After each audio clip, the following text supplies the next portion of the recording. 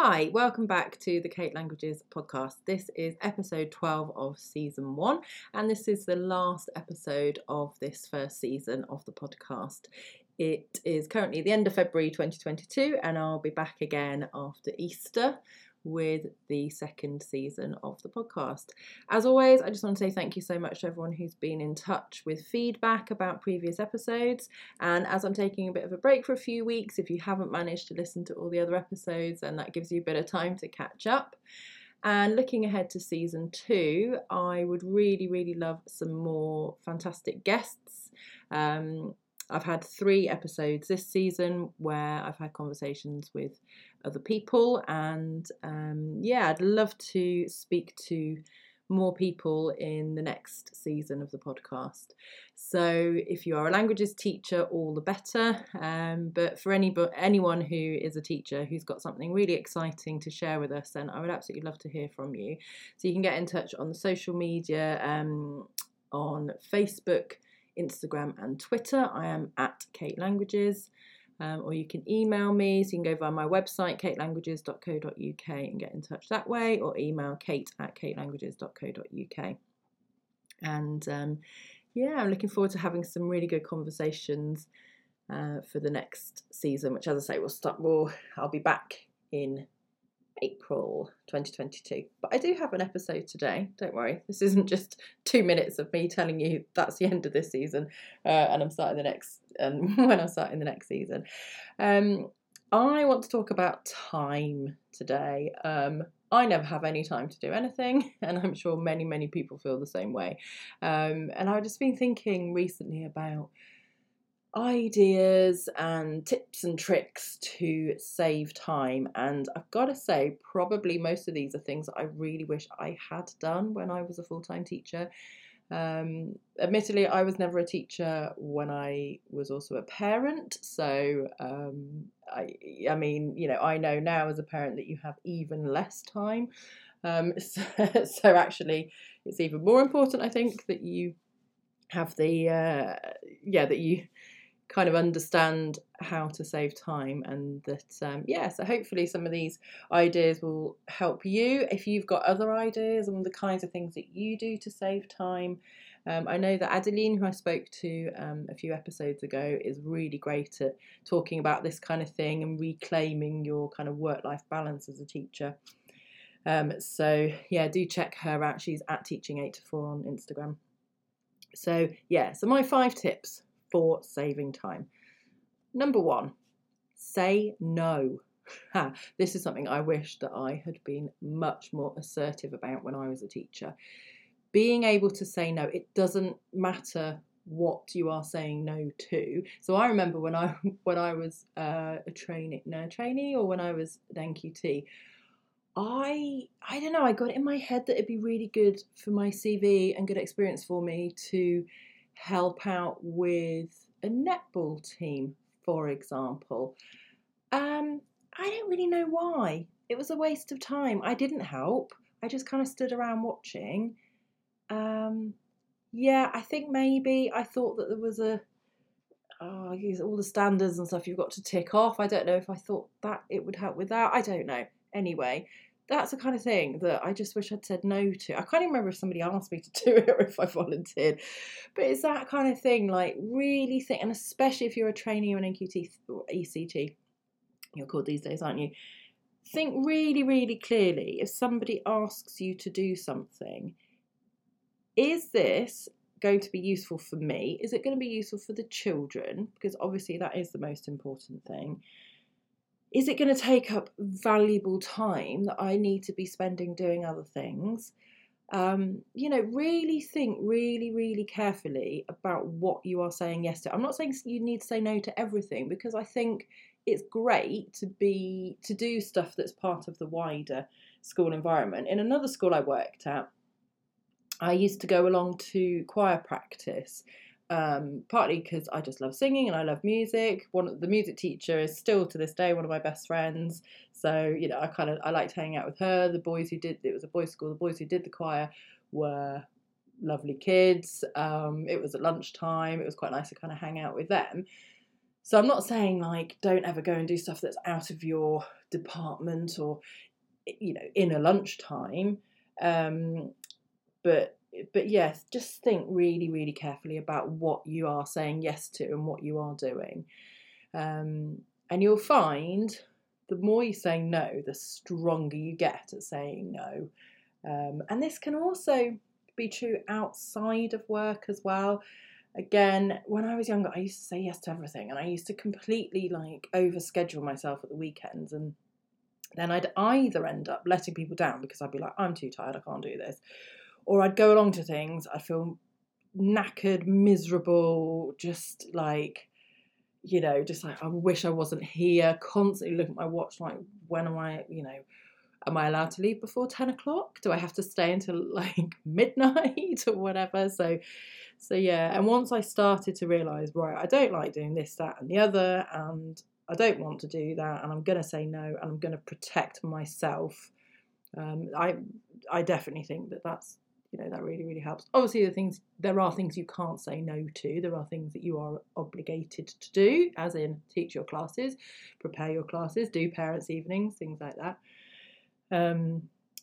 But yeah, just when people ask you to do stuff, or when you yourself think, oh, maybe I should volunteer to do XYZ, like netball club, think really carefully, do I need to do this?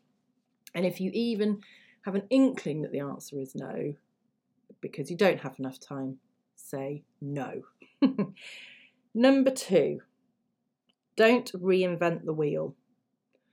I often see posts on Twitter and Facebook groups saying, before I reinvent the wheel, has anyone got XYZ? And I always laugh at them a little bit. But I do think it's a really valid thing to do. Why would you spend hours creating a resource that already exists? Now, whether that is a textbook, whether it's resources like mine, whether it's, you know, that, I mean, gosh, there are so many people out there making such incredible resources, so many of them for free, and, or, you know, lots selling them at a very cheap price. I mentioned in my resources podcast that the best review I ever had was from somebody who said, because I bought this booklet, it meant I could spend time with my family. And that is the epitome of not reinventing the wheel. If this person had spent their weekend creating a resource that I had already done, then they wouldn't have been able to spend time with their family. And yeah, I mean, you know, that's time that you're never going to get back. If you've got a young family, you'll understand that. And even if you haven't, you know, you're spending time with other people, friends, on your own, reading a good book. Like, these are all really valid things to do at the weekend instead of writing a resource that already exists. So that, I mean, I think when I'm talking about don't reinvent the wheel, I'm thinking more about creating resources. In terms of lesson planning as well, once you have done a year's worth of lessons, don't think like the next year, oh, I need to completely, you know, redo that lesson. Look back at the lesson you did, and yes, you will probably need to tweak it because your class will be slightly different. You will have more experience. Some of the things might already feel a bit dated, and yeah, you might want to tweak it a little bit, but don't start again from scratch. And if you do like creating your own resources, then go ahead and do that. I mean, sometimes I think perhaps it's quicker to just, if you love writing resources and you can do it quickly, to quickly write a worksheet instead of trawling the internet trying to find something that, you know, that is available and that is any good. So there is a balance there. But my point is that there is so much stuff out there. Don't always try to do everything from scratch, and you'll be amazed by how much time you save. My third point, my third idea is to not to replicate. Okay, so in terms of data, I remember that I used to mark kids' work, fill in their scores on my own spreadsheet. I mean, some people I also know do it on a physical piece of paper, then they fill it in on a spreadsheet, and then there's like a school-wide spreadsheet that you have to fill in the data. And then it's in the kids' books as well. So it's like you've got this one, I don't know, it's like a vocab test mark. You've ended up putting in like 4 places. Like, why are we doing this? Why are we not just marking it and putting it in one place that is then universally accessible for anybody to see? I think that's probably the easiest way of doing it.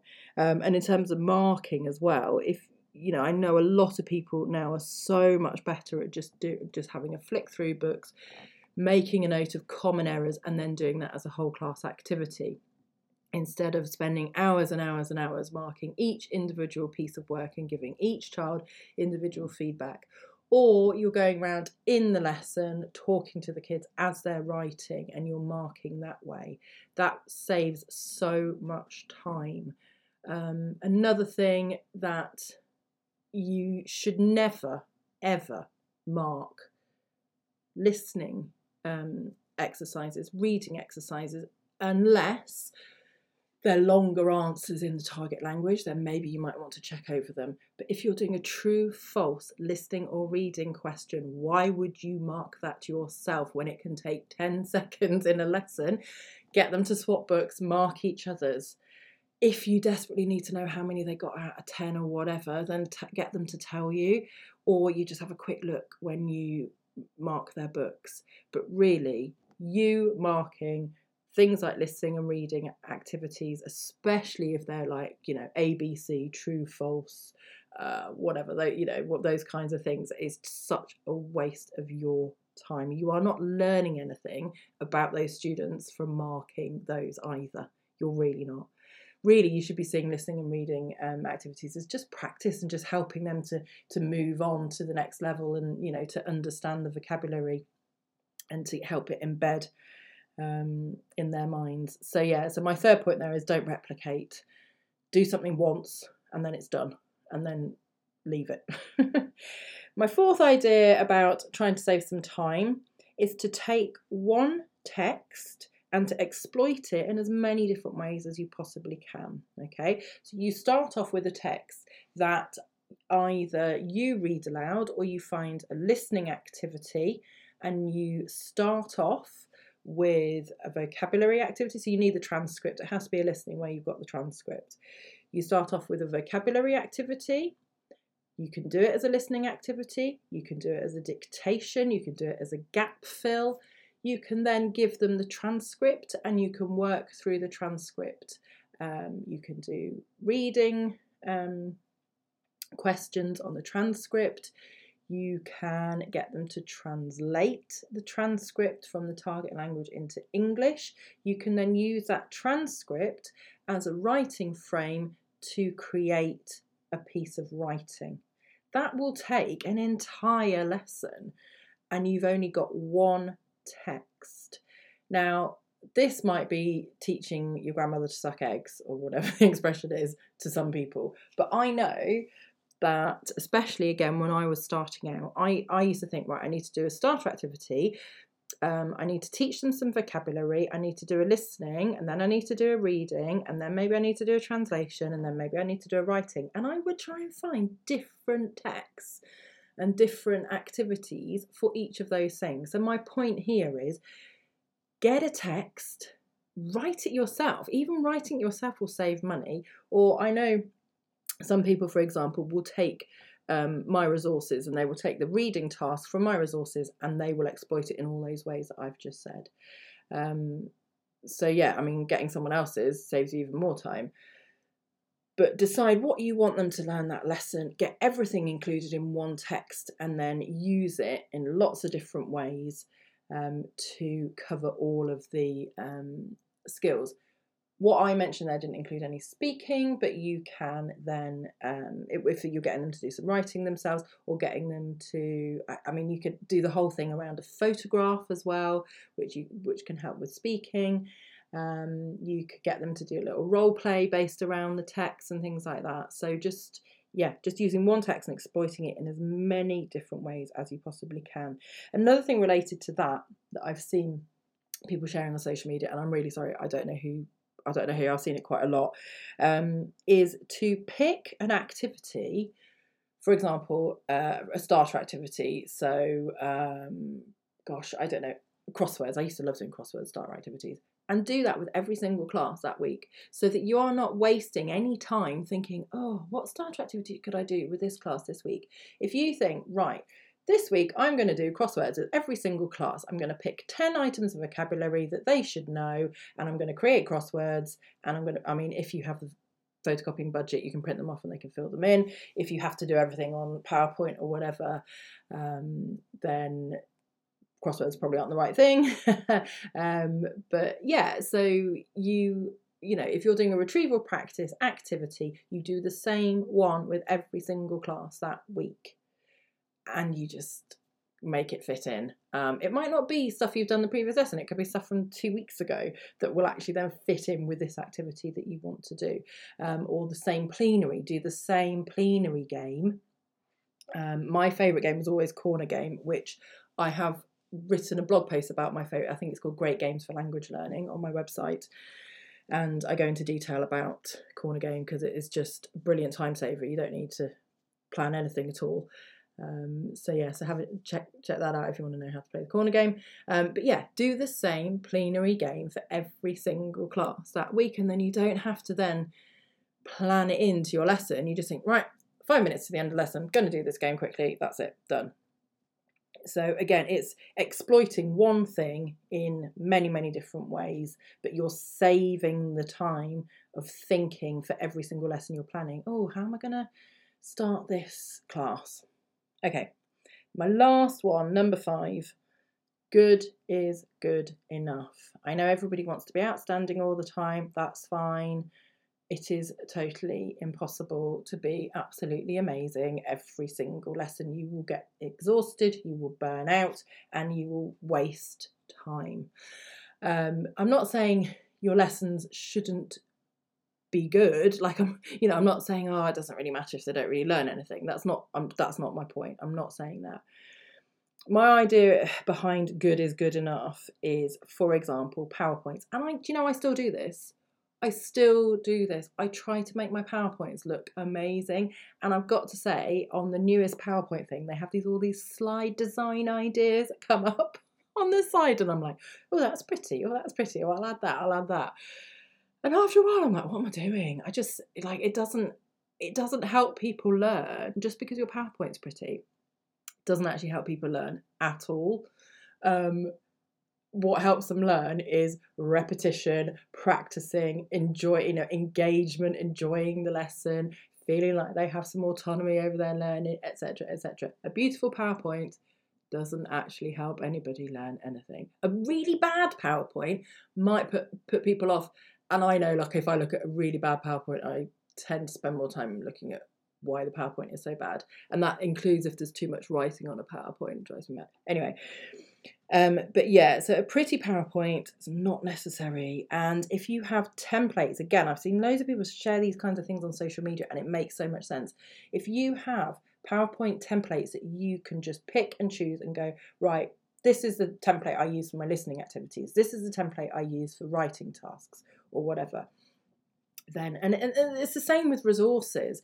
My resources are pretty simple and straightforward. I don't spend hours making them fancy. I don't use fancy fonts. I don't use complicated formatting. I choose nice pictures from the internet. I love to choose, quite sort of stylish photos, because I think that adds something to the resources. And I set them out nice and clearly, with a simple font. And I always believe that less is more. That having lots and lots of pictures and things that are completely superfluous to the learning as well. So like I say, I'll have a nice picture because I think it just makes it look a bit prettier, but it just makes it more attractive. It makes you want to do the worksheet. But cluttering a sheet with lots of superfluous pictures just because you think it looks good, no, it's just not necessary. It's a waste of time.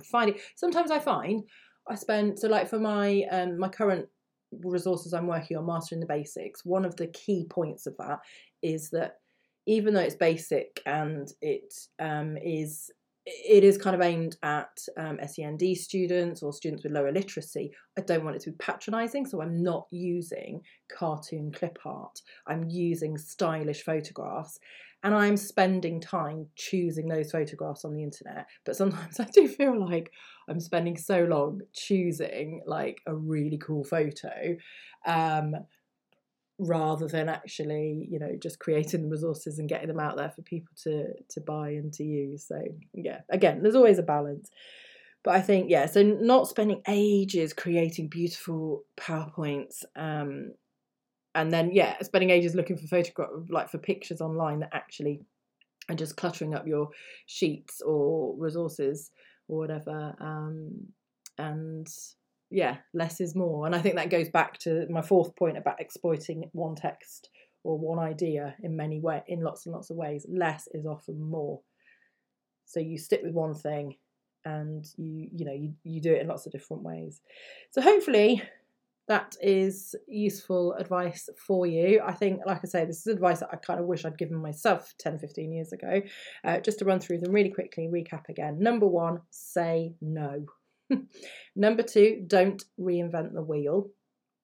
Number 3, don't replicate. So I'm talking about data and marking and stuff in that sense. Number 4, exploit one text or one activity in lots of different ways. So that was including choosing one starter for every single class that you're going to do in a week and doing that starter. Obviously, you change the vocab. Sorry, I don't know if that was clear. Hopefully it was. And number 5, good is good enough. So there it is, my time-saving ideas. I'd love to know if you find any of those useful, if you do some of those things already, if you're going to implement one of those, and let me know how that goes. And yeah, this is the end of season 1. So as I said at the beginning, and as I always say, thank you so much for listening, and thank you for all the feedback that you give me about the podcast and how it is helping you in your teaching. And if you've got any ideas for the next season, if you would like to be interviewed because you've got some really exciting things that you want to talk about, then please do get in touch. And last but not least, if you could rate, review and subscribe to the podcast, just to let other people know that it's out there, and hopefully that will help them too. So until the next season, au revoir, auf Wiedersehen, adios, bye.